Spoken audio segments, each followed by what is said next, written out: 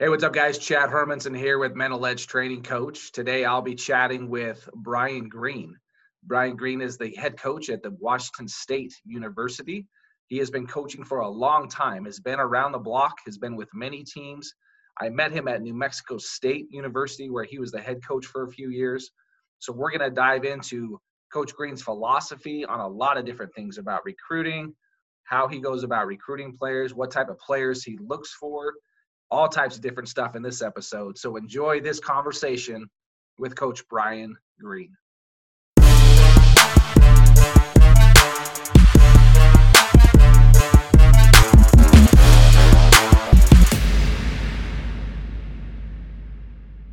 Coach Green, what's going on, man? How are we doing in Washington State?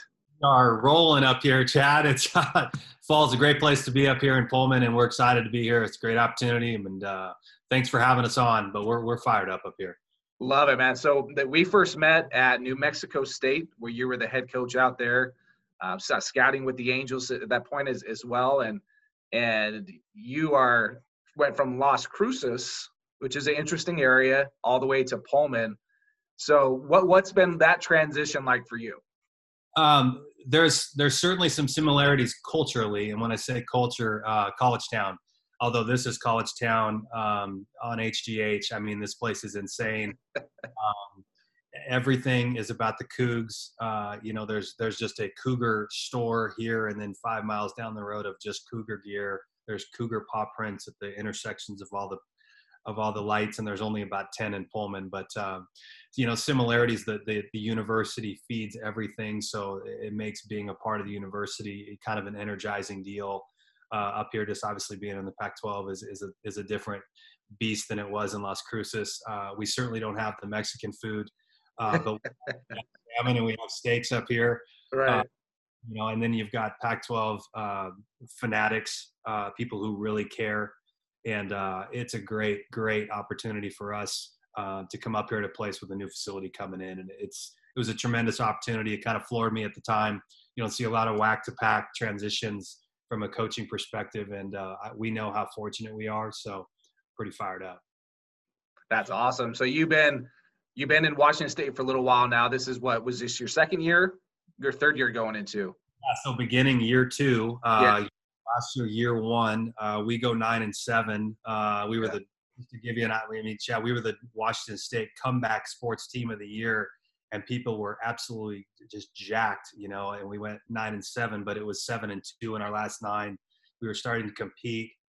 It was getting fun. We were showing some ratio at the plate. We were showing some energy. We were really excited. We were just about ready to start Pac-12 play. Cal was coming up here.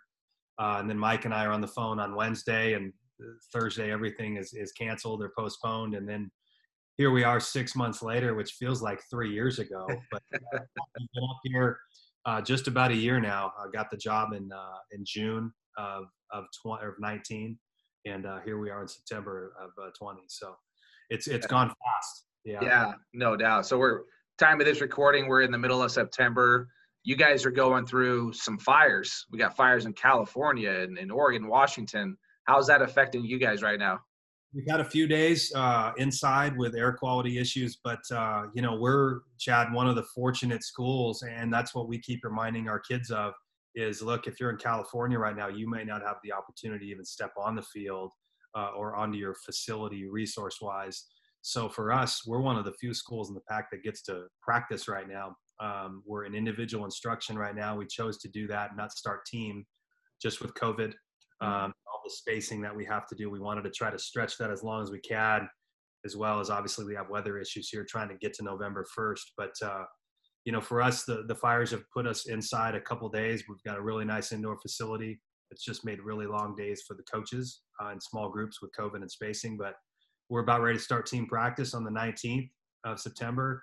Our first inter-squad will be on the 24th, and we're one of the few shows going. So we're excited about seeing a lot of scouts out here watching practice. That's awesome. So you guys, are you a full, I've never been to your field. I've never been up into Pullman. Are you a full turf field? We are. We're full turf. It's an AstroTurf field. The company AstroTurf is really nice. It's got the stripes on it. Turf mound, as you see a lot in the Northwest. We've got a 3,000 seat stadium, similar to Jackie Robinson, just in terms of the shape of it. It's just a little bowl where you walk in and elevate. It's just a bowl. We're hoping to do the same thing that Coach Sabb did at UCLA with getting the hard chairs all the way around. We've got a 1,500 chair back, and then we've got 1,500 bleacher. And then a $10 million facility is, as we speak, really close to completion, all in classroom, locker room, nutrition lounge, players lounge, conference room, all the offices, weight room, equipment room with all of our Nike training room. Pretty cool, pretty exciting. And that's going to fill up the entire third base line essentially. So we're almost completed with that. And that's impacted recruiting, as you can imagine, like crazy. You know, it's the thoughts kind of came to my head as you were saying all of these new things are coming, right? And you look at a D1 program, you're like, well, this school's been a D1 school for a long time. Like, why now? Like, why are we getting all these funds? These new, UNLV was the same way here locally, where they had just kind of mediocre facilities. So why does it take so long for colleges to upgrade their facilities, you think? Yeah, I think it's just it's support and it's leadership. Look, Chad, I mean, I've said this and yeah, it's early on. I was like, this guy's Looney Tunes. He thinks he can get it going there. But we were fortunate enough that we did kind of the same thing in New Mexico State. We had some support come in. Obviously, the facility changed. That changed the value statement of the program. And then here comes Nick Gonzalez and Ortiz and Bradish, and you got a pretty good roster. But walking into this, Chad, this is it's a Pac-12 job. And I didn't know that the facility was coming in. I just knew that it was the Pac-12 in a college town, in a program that had been down a little bit. And I was like, that's right up my alley. You go in there and fix that thing up and get people excited. But to answer your question, it just was right place, right time. I go into an interview room and the plans are on the wall. And, there's an excited president, Kirk Schultz at Washington State, who believes in athletics and the value of it, the importance of it. You've got Pat Shun, the athletic director, an absolute pro, and his leadership team. So, I mean, there's a lot of juice and energy right now. We've got another project going, the IPF, which is close. If that happens, football will be getting a new $21 million indoor, which we'll all benefit from. So I came in right place, right time. And, the leadership said, we've got to do this and it's got to happen. So for us to come in and now with that value statement, that matches really the rest of the Northwest with Oregon and Washington and Oregon State. They all have nice facilities. For us to join them at a place like Washington State, we've been to Omaha 4 times here. Yeah. We've had some great players come through here. John Olerud, one of the best two-way guys of all time, but it just hasn't happened in a long time. So right place, right time, and big time leadership, to be quite honest. We really do have it. I'm really fortunate to be a part of the team. Yeah, that's awesome. So essentially it's coming from the top. It says, forget this. We need to start upgrading. Obviously let's talk about recruiting from that standpoint where, a player is say from a California or somewhere where it's sunny, it's great weather all the time. Where you guys are, it's going to be a lot of rain, right? Some clouds, stuff going on. How do you guys combat and I guess battle maybe the warm weather climate athlete coming up to Pullman? Yeah, that's a great question and a real question, and that's one of the things that we believe in alignment, Chad. It's such an important piece in the recruiting process. So like very upfront, in our recruiting presentations, here is the weather. It will be cold. We're going to be inside in January. And you have to be good with that. For us from a recruiting standpoint, when we talk about, or when we meet with families, it's like, look, if you want urban, big city, if you want that, this isn't the right place for you. If you love college towns, if that's right up your alley and that's cool, you're going to like it here. If you want to go on a little baseball retreat for 3 months or 3 years, I should say, this is your place. But when we talk about weather, we've got awesome falls and we've got obviously big time college football environment. It's so thick up here. People are crazy about the Cougs. So you've got a clean fall, so there's no issue there. Our issue is January, February, and potentially March. So how do we combat that? Well, 2 things. We've got a great indoor hitting facility. Again, when I got the job here, we were able to upgrade some things there. We changed it around. So it's 4 huge tunnels. It's mirrored all the way around. There's murals everywhere, but we got a nice indoor. Mm-hmm. Now with the $10 million facility that we have the technology in the classroom, and all of our video goes in there, plus the weight room right there next to the offices. So from a training perspective, we're good.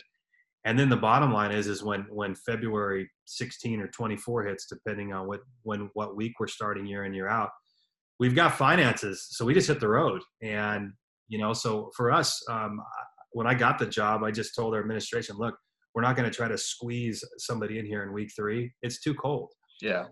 It is what it is. So we go on the road for 4 weeks, and, we're going to Hawaii in 22. We went to Hawaii this year. We're going to partner with the Mariners. We already started this year in week 3, where we just bring somebody in neutral, a cold weather school from the Northwest, bring them in Arizona during spring training time, and do it. So for us, it's like we get spring training. We go 3 weeks on the road, maybe 4. And then when you hit pack, you're alternating all the time anyways. So yeah, really not much of an issue other than our preparation in February of getting outside. That's probably the biggest thing would be for us. That would be an obstacle, but it's not. We just go outside and it's cold, and we practice, and then we go on the road, and we go 3 days outside, and our kids are like, wow, I get to do that. Stay on top of school, but fortunate for us financially, it's just not an issue. At New Mexico State, it'd be an issue. We have to be at home. We can't afford to go out. Right. We're very fortunate that way. It's really, there's not a lot of hurdles other than the perception, really. Yeah. I was just thinking too, as you were talking about that's basically what every East Coast team deals with, right? It's the same thing. There's only really a few, California, Arizona, Vegas, Texas, those warmer climate areas where they don't have to really worry about that. Even though at the Four Corners, when we start like the last weekend in January here in Vegas, it's freezing. It's freezing. Right? We got CSN, all these junior colleges coming. It's freezing. And usually it is for like the first week, 2-3 weeks. And then you start getting to February, it starts to get more baseball weather, springy, right? And in Arizona, and it's beautiful. And so, that seems to be kind of a minor issue in a way, because that's what every East Coast team deals with. So it is. When I went through it last year with having our first fall and having our first spring, I didn't really notice it, aside from you're just inside in January, but last year we weren't. Yeah. Cold, really, we're outside. So unless the weather is shutting us down, and for us, we get temperatures. We don't necessarily get a lot of rain in Pullman. You'll get some snow that'll stick for a while, and then we just get cold. So okay. So we've got a ton of Arizona kids on the roster. That won't change if we do our job. We'll hopefully continue to have that niche that we had at New Mexico State, but Pac-12, they're gonna answer the phone for you. Yeah, no doubt. Yeah. Awesome. So on that same note, let's talk about when you're recruiting. We talked about you're a hitting guy. You've been a head coach, but you're a hitting guy. You specialize in that. From a hitting standpoint, when you're going out to scout a high school kid, what are some of the intangibles that you look for as a coach? Well, that's a great question. And that's something that when we talk alignment with our staff and recruiting, Terry, our recruiting coordinator, does a great job. He'll text or send me a video on every guy that he's considering, and he's just like, what do you think? How does this look? But, with recruiting, it's so young at this point. You're recruiting sophomores, potentially freshmen even. So, strength is certainly, you like it, but you have to really project the strength with the athleticism of the body. But what I look at as a hitting guy is what can and can't we alter or impact. I feel like as a hitting coach, you can impact lower half. It's a pretty easy adjustment of awareness and a proper launch position. The thing that for me, if you look at a guy who's not separated, that can be a real challenge when guys have dead hands. Mm-hmm. So what I look for is we call it, it's just the R's, but we look for rhythm, recognition, and then bat speed is the third, which is the action of our 3 R's. But rhythm and recognition, literally, is there some version, when I say recognition for us, is there some hand movement as the ball is in flight and it's not dead forward, because that projects for us to have breaking ball trouble. In my experience, Chad, just trying to alter hand path and bat path, really challenging for a hitting coach. And that we're trying to speed the clock up and we don't have a lot of time. Mm-hmm. So If a guy doesn't have separation, I tend to tell Terry, hey, let's pay close attention to that one, unless, you know, the bat speed's tremendous. But rhythm at the plate, the ability to recognize or have separation, and then obviously we're trying to project bat speed. Yeah. But those are what I look for. You know, if a guy's maybe off balance a little bit, that's okay. I think you can fix that. We've had a lot of success just really working from the waist down, and then try to recruit guys from the waist up where it really works, you know, and they're really using their hands and they have a pretty clean path. It's similar to working for Coach Savage in pitching, you know, and he's telling us as recruiters, hey, you know, if you see something down at the bottom where something is a little out of whack, that's hard to really fix. We're really looking for just a nice clean path. Even if the velocity is not there, if the path is clean and the body's athletic, it'll probably come. So I kind of try. On that note, explain what does that mean to our audience if it's not clean? What does that look like? Yeah, so, you know, from a throwing perspective, if it's a stab, if it's just not a nice clean circle, if it's a stab, if it's a hook, if there's some action at the bottom where it's not just nice rhythmic, same thing, maybe it's a pause at the top where we're surrounding or hooking the baseball. What you're really looking for is a nice clean circle. Same thing with the bat path, just in terms of a clean path. You know, is there at the launch position, do we just begin rotation on a nice clean arc? Is there a drop, or is there a hook, or is there a hand movement? That would be an unclean path. So really what we're talking about for the annual listener is just a nice clean fluidic circle, or a nice clean fluidic action where there's no jerk and move and stab. Yeah, it's interesting because when we're scouting pitchers in particular, you know, if we see big movements that are, you know, they may be able to repeat those a little bit, and we see all those type of guys in the big leagues. Yeah. But we're typically trying to recruit, or I should say scout and draft starters, you know, so we want clean arm action for the most part. Those are analytical things that staffs, front offices will take a look at, really break down on video. And I may love a guy in my area, like this is my number one guy, but he may get dinged right away because it might not be a clear arm path or a clean arm path.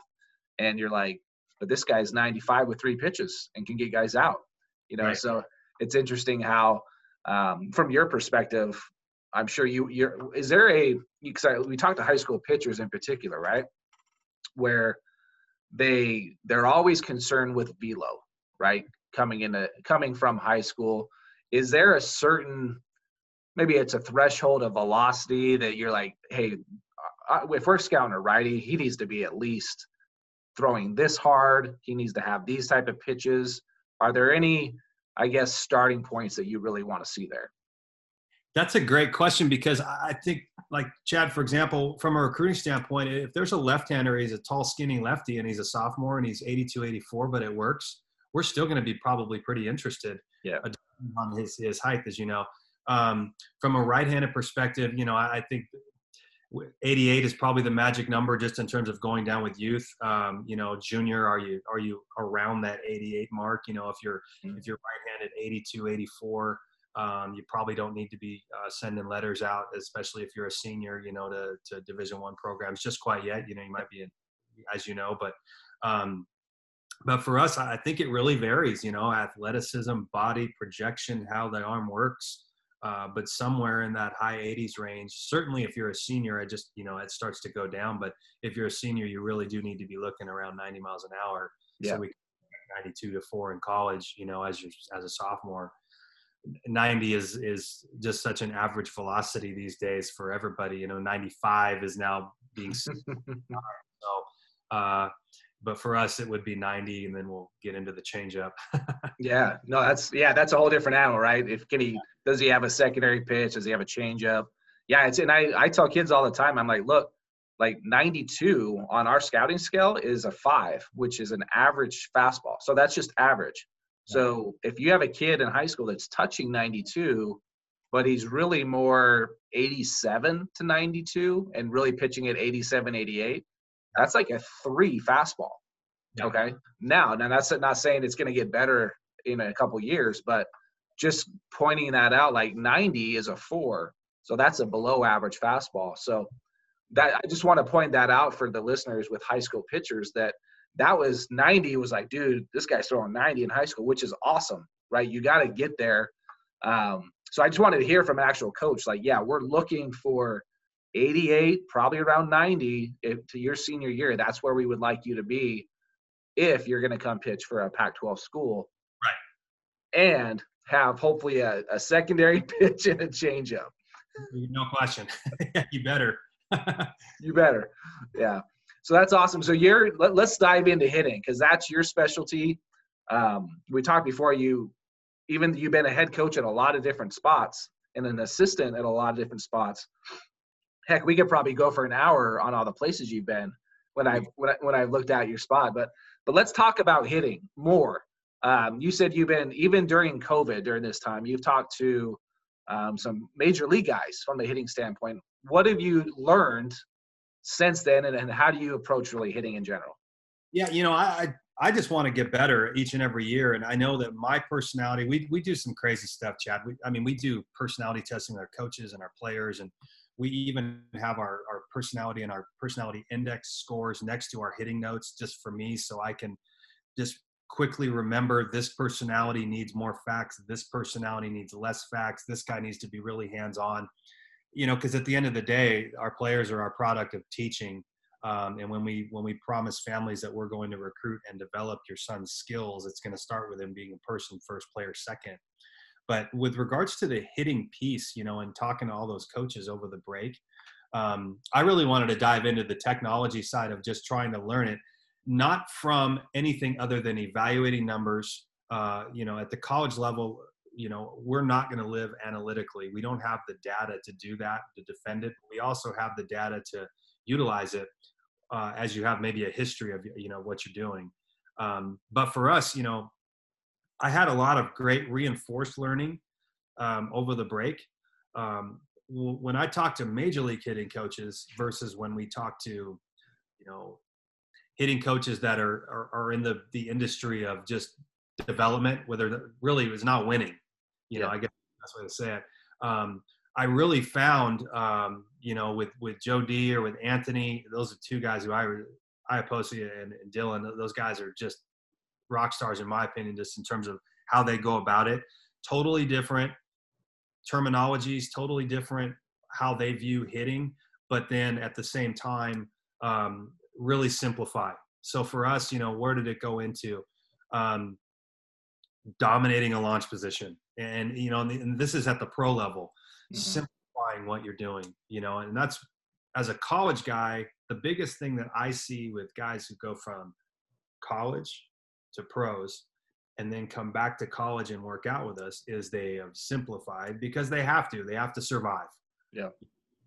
There's excess movement. We've got to really simplify that, but dominating a launch position. And so for me as a hitting coach, what can we do to impact that? Well, we need repetition, but first off, we've got to really teach it. So something as simple, it's not sexy to talk about the 4 keys to a launch position.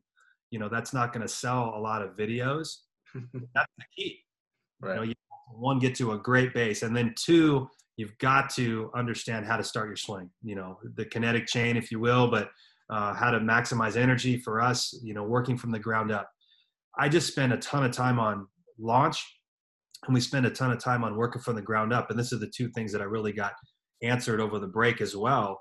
At the pro level is that initial movement. If we can really have a tight, clean movement of, the backside is up, the hands are still high, we're still separated, we're beginning rotation, the hands are still back and strong, then really the swing becomes pretty easy.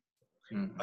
The challenge for us at our level is to get our guys to think more professionally when they're doing their work on a daily basis, really being invested in the process of the swing and the process of feel, versus the process of the result.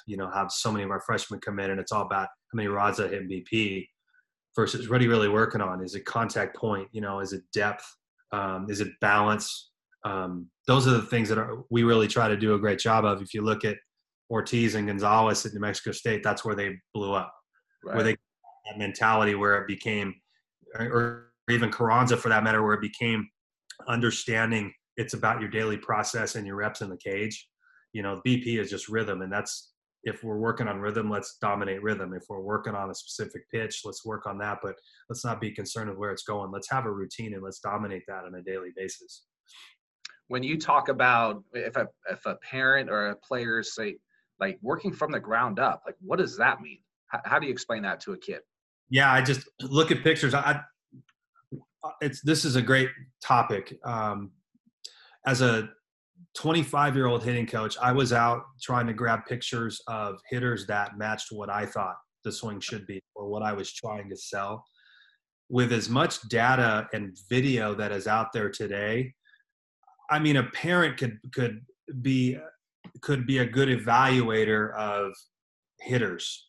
If you just went out and said, grab me every left-handed and right-handed video that we can find online. And let's make sure that when we're looking at hitters, we're looking at a 5'8" hitter and a 6'4" hitter. That's both left and right-handed. Mm-hmm. A hitter who has high hands and low hands. A hitter who has a big leg kick versus a hitter who is really quiet and doesn't have much of a stride. Let's look at all those and bunch them up, and then let's start their swing, and when their feet are grounded, which lasts for about that long. Yeah. Feet are grounded. What do all these hitters look like? And then, so when we say, what does it mean to work from the ground up? What's the first thing that happens? And that we evaluate, look at, and try to dominate is when the front heel gets down, the back heel comes up. And so if we've got our hitters in a launch position where when we're down and up, where the back heel is up and the hands are still high, you've got a chance to really put together a nice swing with rotation and balance. The one thing that is critical, Chad, as you know, is, and where we give hitters a lot of bad information is where is the weight in terms of where is the distribution of weight, you know? Okay. I believe, and we teach, man, we get our guys into their front sides and we get them into it. And they stay there. You know, so many hitting coaches, particularly at the youth level, are hey, stay back, stay back, stay back. Stay back may mean a lot different to me than it does to you. So I think we really have to define that. So when we talk about dominating that launch position, I think you look at pro hitters, you'll see guys laying back because that's going to create drift. That's going to create collapse. It's going to create tilt. You know, we're trying to, as soon as our feet get grounded, we're just rotating. Mm-hmm. Is the working from the ground up or the chain. Yeah. We do a ton of preset stuff. We do a ton of get on the front leg hard. And I try to teach our guys, look, take a look at that and get really heavy here. Get on your front side really heavy. In fact, we have a goofy drill where we've got like 80% of our weight on our front side, and our front side is completely broken and bent. Okay. And you say, rotate. And there is no drift. There is no tilt. There is no body change. The head stays perfectly still, and we just rotate. And it's just a clear kind of a feel example of, look, man, if the more you get into your front leg firm, not over it, but into it, when you rotate, you're not going to have any mechanical issues with where we all do, you know, where we're shifting and drifting and all those things. And, you know, even to go back to that recruiting question, that is one thing that we look at. How much drift is there, you know, and how much front side is there versus backside. You know, there's a guy for me that I have a hard time coaching, you know, so, and I just think you have to know that too as a coach. But anyways, ground up is launch position. And the first action that we see is the feet and the back knee. When we get down at launch, those things should be towards the pitcher and the back foot should be up in the air, the back heel anyways, with some space. Okay. If it's collapsing, I think you're going to have a problem. So you work ground up. So sometimes, and it's funny you mentioned that, because sometimes when I go watch a hitter for the first time, that's usually where my eyes go. And a parent will be like, "Why are you looking at his feet and his lower half?" Like, because it starts there, right? Yeah. Usually our eyes want to go up top and see where the hands are, and so go ahead. Yeah, and I think, Chad, you know, with us being in different professions, like I feel like we can really impact ground up. And teach it. It takes some time, but you know, hand path there's no way.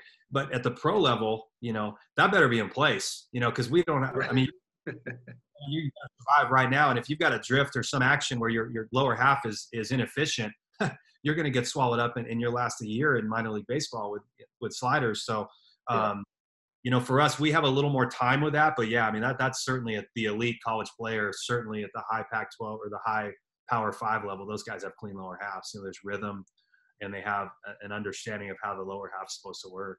Yeah. So you talked a lot about getting into a good launch angle, launch position, not launch angle, but how does that, so you start working ground up and we start going feet all the way up, your back knee, all that stuff. Then you finally get up to your hands. You said you had some kind of keys there. What are some of those keys that can help hitters? You know, for the obviously it's hitting, you know, get to a clean launch position. There's the 4 keys to launch. And for us, it's 50-50. It's online with posture, literally where you're in athletic position. Your weight distribution is 50-50 on the front and the back side. And then your hands, can you define hands back? That's an easy one. But just if you look into the mirror, you know, are my hands behind my back knee at my launch position? And then is my bat angled somewhere near a catcher's glove? Yeah. We don't talk about necessarily 45 or 62 degrees, but somewhere in there where you have some angle and you're not vertical, where it's down. And if you can do that when we begin our ground up movements, and then rotation is coming, to answer your question, the key now is really, if you've done that and you've done your work at the launch and you've begun the swing properly from the ground up, the swing really becomes pretty basic. If you do that when you begin rotation, you're going to get slotted, meaning to the parent or the youth player or any of that. But what does that mean? Well, it means that when we begin rotation, that there's no space between the elbow and the side. You know, it should be jammed into your ribs, but it will happen from rotation. If your bat angle is off when you do that, it's not going to happen. If you've got a good angle and your hands are near your top of your shoulder, when I begin rotation, this thing's going to come right in. And the back arm is coming in, you know, and that's a big one for us. And that's a big one probably at the pro level, you know, and that's a big one where I think kids are getting a lot of misinformation. And I know that because of our freshmen coming in. We've got a lot of guys who are really jerking that thing back and creating upward angle at the start of the swing. They're forcing it to go this way, right? Launch, because we're hearing launch angle on MLB, but we're also, I think we're misconstruing it, particularly at the teaching level. You know, it's reactive, right? As you know, hitters we're swinging up. Well, you know, we want to hit the ball of the yard. Awesome. But if the ball is up in the zone, it's a swing and miss. You're no chance. Yeah. And so now let's not forget, hitters, that, you know, pitchers are talking about spin rate, and we're working at the top of the zone with 4 seam. And if a guy's got great spin rate, he's going to pump it right by us at the plate. But the conversation just with our hitters the other day is, we've got to, when we swing the bat, we've got to work in a manner where we are at the top of our strike zone, where the barrel is slightly above or even with our hands. Mm-hmm. That's on plane with the top of the zone fastball. Yeah. Well, Coach, Red Turner drops his hands. Awesome. Red Turner's top of his strike zone is where his hands are. So right. If it's bad, he doesn't swing at it. He's a tremendous hitter. He's awesome.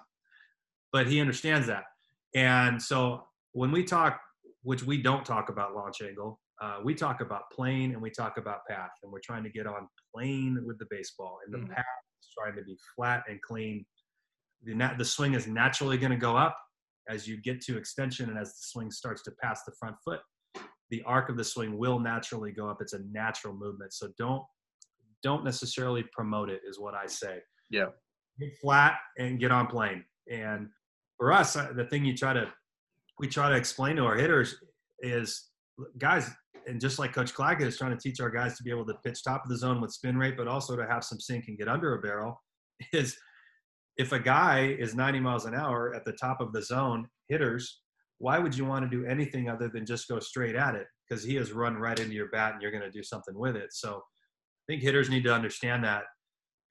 So to go back with that hand piece, the elbow's got to get in. The bat has got to be even with the hands, and the knob. That thing should be at the middle of the field, or slightly, if you're right-handed, to the second baseman, and if you're left-handed, it should be slightly to the shortstop when you start your swing. People can see that, you know, on video. There's GIFs everywhere. Watch those hitters. See if you can see front views and back views of how tight that thing is. Because to the hitter, obviously, we know if there's space, you got a hole. Is that a conscious move as you get your hands back? Are you thinking, because the ball's coming toward you, are hitters thinking, okay, get the back elbow? Or are they just thinking hands right to the ball and the back elbow will just do what it does? Like, does a hitter have to think here with the back elbow? Yeah, I think too many hitting coaches, myself included, 10 years ago, are too back elbow conscious. Okay. And I think by doing that, you start dumping and you start forcing and all those things. And that's my point with our hitters and how we teach our guys is we really try to focus and force a good firm press, a good launch position, work ground up. And if we've got good weight distribution, when you begin rotation, you're probably going to get in there if the bat angle is clean. Okay. I think too many coaches are really forcing the elbow, and then we get a lot of push and we get unathletic, unnatural, unrhythmic swings. You know, the swing. I have on one of my PowerPoints that we show our hitters, I have my daughter at New Mexico State, and my wife was sitting on a picnic blanket, and my 4-year-old was running around, and my daughter was flipping her tennis balls. And I said, "Hey, honey, would you film this real quick?" And, you know, I'd never done anything with Emily in my life, and she's swinging the bat, and she's got pretty good balance, and she gets. I'm like, guys, let's not overcomplicate this thing. You know, we want to work to simplify. You know. Yeah. I was just curious because that could be just another thought, right? That I'm trying to implement, and if I'm trying to eliminate and just maybe have one thought from a mindset standpoint, you know, and I would like to talk about that. And when you talk to hitters from a mindset mentality, you know, do you discuss like, hey, you can't have 3, 4, 5 thoughts? Like, what do you teach in that regard as far as the mindset and the mental approach to hitting? Yeah. So from a mechanical standpoint, and we'll get into the approach, but yeah, from a mechanical standpoint, it's literally 3 things that we talk about just for our guys. Mm-hmm. Guys, and each year I get simpler and simpler and simpler.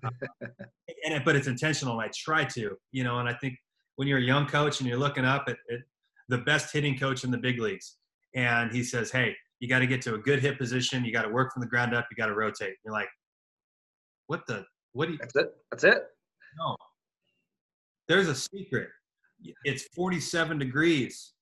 You know, it's the efficiency of launch angle at this percentage, and that's where our brains are, because we all want the quick fix. And the old guy who's been around it a long time understands if you dominate the bases, you have a chance to hit. I'll never forget when I heard Tony Gwynn talk, and he basically said that, and I was 22 at the time. Mm-hmm.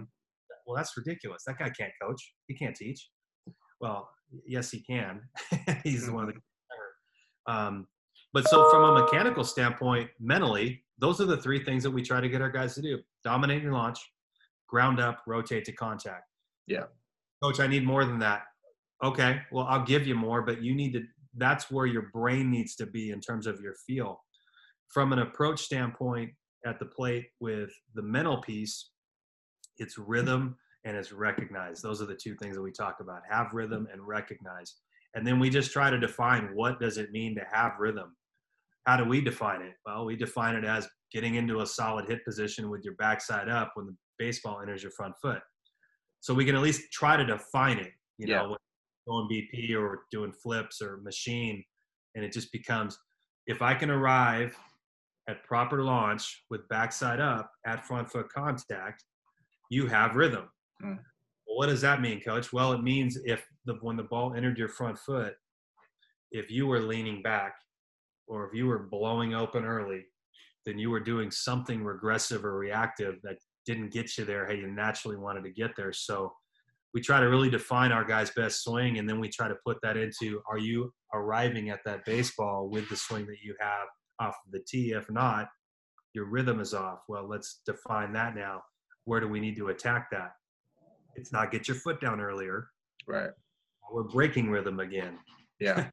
I can't stand that. Get your foot down earlier. And then a kid does it and his foot's down and the guy hasn't even thrown the ball and he's just waiting there.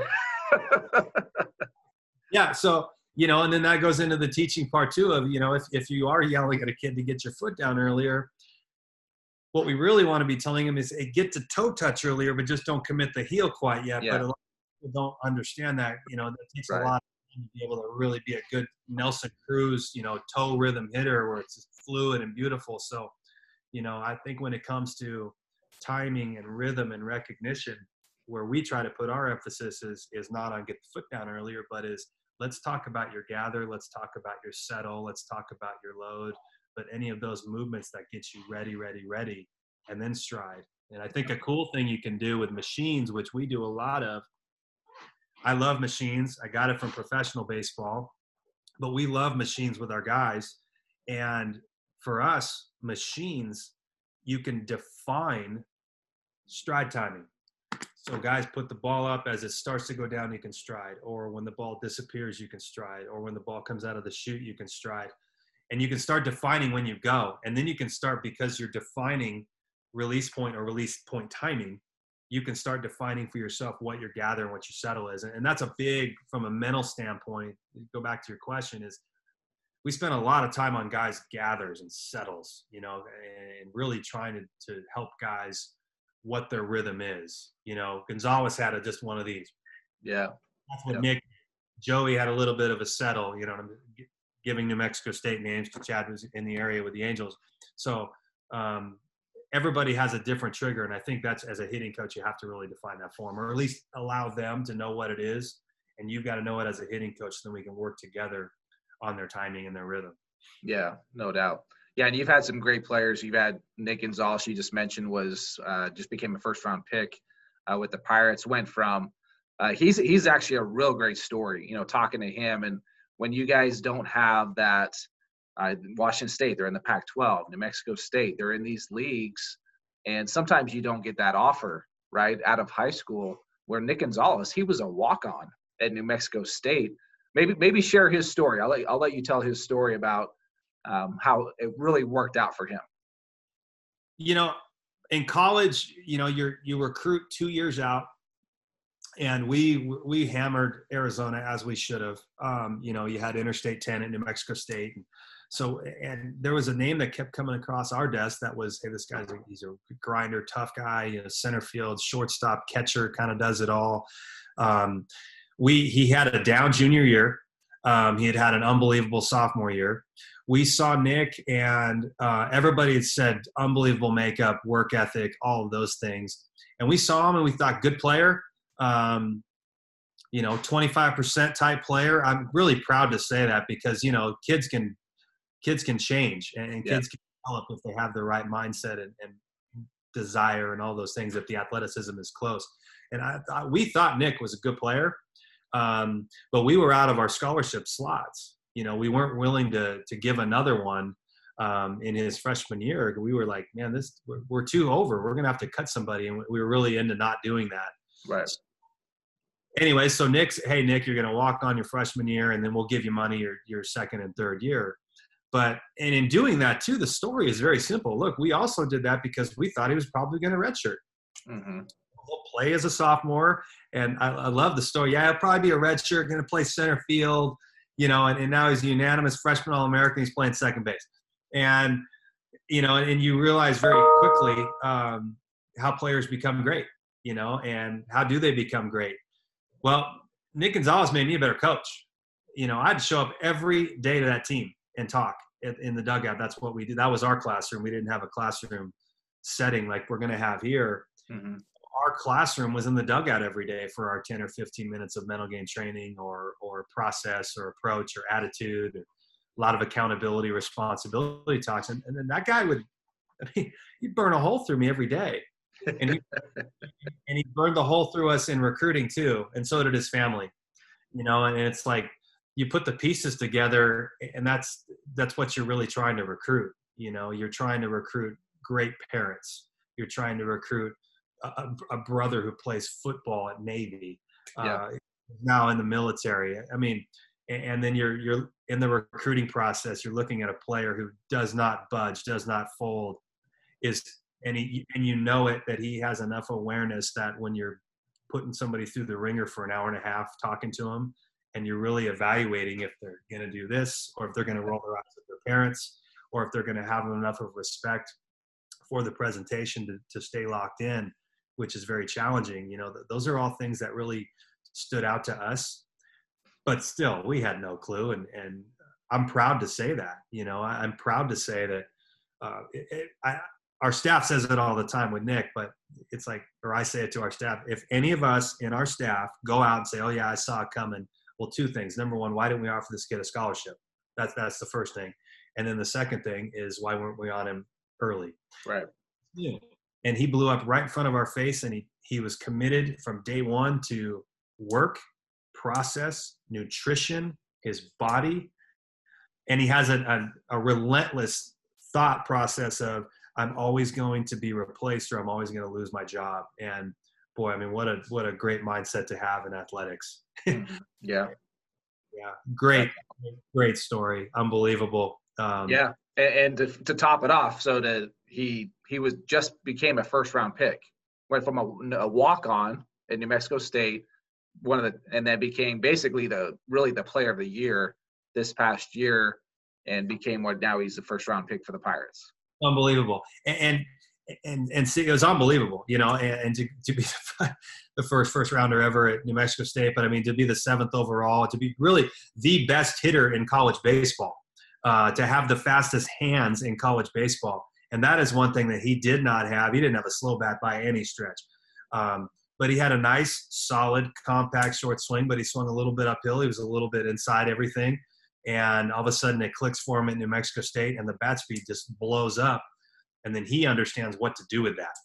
He understands, I've got tremendous bat speed. Because of that, I'm not going to have a pull approach. I'm going to have a right center approach. I can react to pull. And now I'm going to become a tremendous hitter. I'm going to wait as long as I possibly can before I go, which is why he's dominating, out in minor league baseball right now. Any hitter who has the ability to wait for a long time has the ability to hit. So that's why you dominate one, mechanics, and then dominate two. If you can get a proper mechanic, then you can get into approach. And if you have approach, and you can trust your hands and wait as long as you can, and then go, you can have a chance to hit. Yeah, absolutely. That's awesome. Well, I wanted to maybe touch on one more point, because I have to imagine with the places you've been, some of the coaches that you've been as an assistant, and again, we haven't even kind of dived into all that type of stuff yet, but talk about from a culture standpoint. I know you bring a lot of energy, and I've seen you work in action. Being around the college atmosphere, some guys just bring it every single day, and maybe it's personality, but you have energy. Where do you get your energy from, and how does that really translate to your players with the culture you bring? I mean, I'm blessed. I love what I do. I love what I do. I love this because I love talking about the game. I get my energy from it, which is it's such a great question, Chad, because I think everybody has energy. But when I say everybody has energy, it doesn't necessarily get exposed or expressed unless you're around the proper environment. I think if you look at coaches or just to use baseball as an example, there are certain teams where you go to the field flat because the environment is poor. It's defeated. It's negative. You lose hope. All of those things. My energy is through the roof right now, and that starts with my coaches. I mean, I've got our staff, which I've learned, and just being, 14 schools. Those great teams that we were a part of, and those awesome environments and those special memories that we have as coaches. It starts with the coaching staff being together and on the same page, playing your position effectively, and then having good people. So for us, we have a staff that is very trusting. We trust each other. We communicate. We're a mafia, if you will. I mean, we're together all the time. And it's great. Our families are together all the time. But I think we have that, but we work at it. And that's where it starts is I think from a leadership team perspective, the CEO has got to be investing in the leadership team. You've got to create a safe environment where there's trust. But you have to work at it. It's not just something that's going to come. It starts with the hiring process, and then it goes into, who you have on your team. So, I mean, we really, really work at it. We do personality testing and personality index testing with our coaches. And we do that so we understand that we're all different people and that we can work together more effectively. So we can avoid conflict, because there's going to be conflict. And then it goes into the players. We put a premium on the locker room, and but we work at it. We don't want to see this. We just want to see intensity. We want to see Gonzalez burning through your head. And so for us, The energy, I really think, is based on the environment. And I think as a head coach, I put a lot of stock in that because I want to be excited about going to work every day. I want to feel great. I don't want to have any negative energy out there, any undertones, silos, any of that stuff that is so easy for all of us to have. Yeah. I think at the end of the day, it really comes down to, Chad, for us is just our oath, is that we recognize the privilege to be a member of this team and that we promise to place the needs of the team above my own. That's the opening stanza of our team's oath. And it's just, as the head coach, you better walk the walk. And I'm a trust guy. I'm a relationship guy. It's really important to me. It's really important to our staff that our players know that we care about them. We're in. And I just think it comes down to what we say in the recruiting process to families. We say we're going to do these 3 things. And I want to make sure that we do that every day. And that gives me energy on a daily basis. But I think at the end of the day, those things are the primary. And then the second primary thing is just, caring for one another and knowing that you lose this opportunity tomorrow, and I'm a baseball coach at the Division I level. I'm very, very fortunate, and I do not take that for granted, and I never will. And I think that's, if you look at Nick Gonzalez, that's kind of where he is. He's got that attitude. I just think that, I could talk for years on energy, but I really think it's the environment. And I think it's the environment that the staff and the team promotes and creates. And I think you have to work at it. It doesn't just happen. I don't think you strike lightning. I think you really have to work at it. Yeah, absolutely. Maybe one last piece of advice and we'll wrap this up. And I appreciate the time that you've given me. I know as a D1 coach, you gotta, even though you have an off day, you're like, I got 10 things I got to do today. So maybe one last piece of advice on, let's talk about just briefly parents. What advice do you have for parents? Maybe they're looking at your school. What advice do you give them? Do your homework with regards to, what the program is about. But let your kid or let your son or let the players talk. And I know recruiting is early, but I think it's really important that families understand that we are really looking at you, the family. And in fact, at the young age, freshman and sophomore recruiting at the Power 5 level, a lot of what we're evaluating are the families. And we will run from parents who are, or families who, blame coaches or unaccountable, because at the end of the day, we're trying to, this is my livelihood, and we want to bring in good people. So the greatest advice that I could give would just teach the players to be accountable and responsible, and everything that they do, every bad hop that happened, every missed strike call that happened, every poor lineup decision that happened. I just think if the player can constantly think it's my fault, it's my responsibility, that's the most powerful thing, the way you could think, in my opinion. Because like we tell our players here, if you think that way, if you don't hit, it's your fault. And I also think if you don't hit, it's my fault. And if we all think that way, then we hold the cards to be great. Right. And I think that's just so, and so many of us are looking to, defend ourselves on social media. So many of us, we're just not concerned about that. So I would just say that the greatest advice you could give is to have your son think that he holds all of the cards all the time. If he's not in the lineup, it's his fault. He's not doing enough to get into the lineup. Well, the coach doesn't like me. We'll make him like you. Yeah. End of story. Find a way to be successful. And if you're not successful, it's on you. You're not putting in the work. You're not putting in the proper work. You're not giving off the right attitude. You're sending them, whatever it is. And I think if we can express that to each other, life really becomes pretty easy. And then I'd say the last thing is just be honest, tell the truth. You're too slow. Your body needs to change. You got to speed up the bat. Whatever. Just be honest. And I think that really alleviates a lot of stress and tension in a lot of relationships. Just be honest. Love it. That's awesome. Yeah, it's interesting just talking to parents, observing with parents, and And then you could tell when you're in a dugout or something, when a kid is not taking accountability, whether it's their actions, it's their behavior. They went 0 for 4, their head's spinning, right? And then they're blaming the pitcher, they're blaming the umpire, things that are out of their control. So it's interesting, especially at the younger age in high school, when you're in a dugout with those kids. And then by the time they get to college, hopefully they've learned those lessons, that they can't keep blaming other people for their mistakes. So that's great. I love that advice. That's awesome.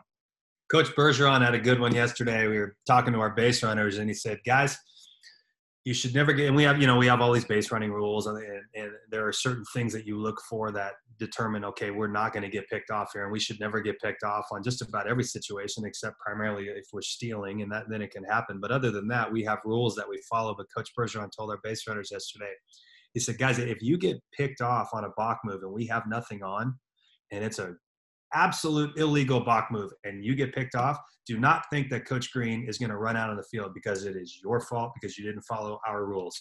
So don't blame the umpire. And it's just that's just a little tiny example, but I think that way all the time. It's just it's something that we train, and it's something that we really try to develop. But obviously, from the recruiting standpoint, looking at families young, boy, you sure like to look at accountability as a primary source of projection for that young man to be a really good player potentially. Yeah, absolutely. Well, this has been great, Coach. I appreciate your time. I know you got to get back to work there in Pullman, and hopefully you got some good weather. Hopefully the smoke clears out of there and you can get back to work and not work in gas masks. And so, but man, I appreciate your time, and we'll be in touch, and we'll keep doing this down the road too. Sounds good, Chad. Take care, and thanks for the opportunity. All right. Take care. We'll see you soon. Thanks. Bye. Hope you enjoyed that conversation with Coach Green. Man, that was awesome. Talked about hitting, talked about certain aspects of the mental game. You could really kind of sense how he really likes to simplify things. So if you're looking to get recruited from Washington State, make sure you do your research. Parents, make sure you let the kid have conversations with the coaches. Don't dominate the conversation. Let your son talk to the coach. So that's great advice.